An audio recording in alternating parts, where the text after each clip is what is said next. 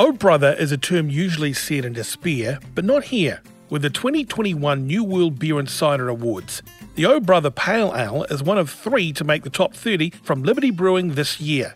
From the small but mighty team based out in rural Auckland's Helensville, Liberty's core range of iconic beers have attracted a cult-like following among beer fans, including the Radio Hauraki Punishers.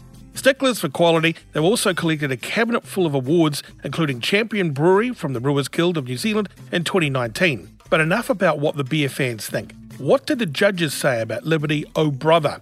It is bursting with orange zest, mango and passion fruit with a tout malt base that holds the line to create a nice, sweet, bitter tug-of-war.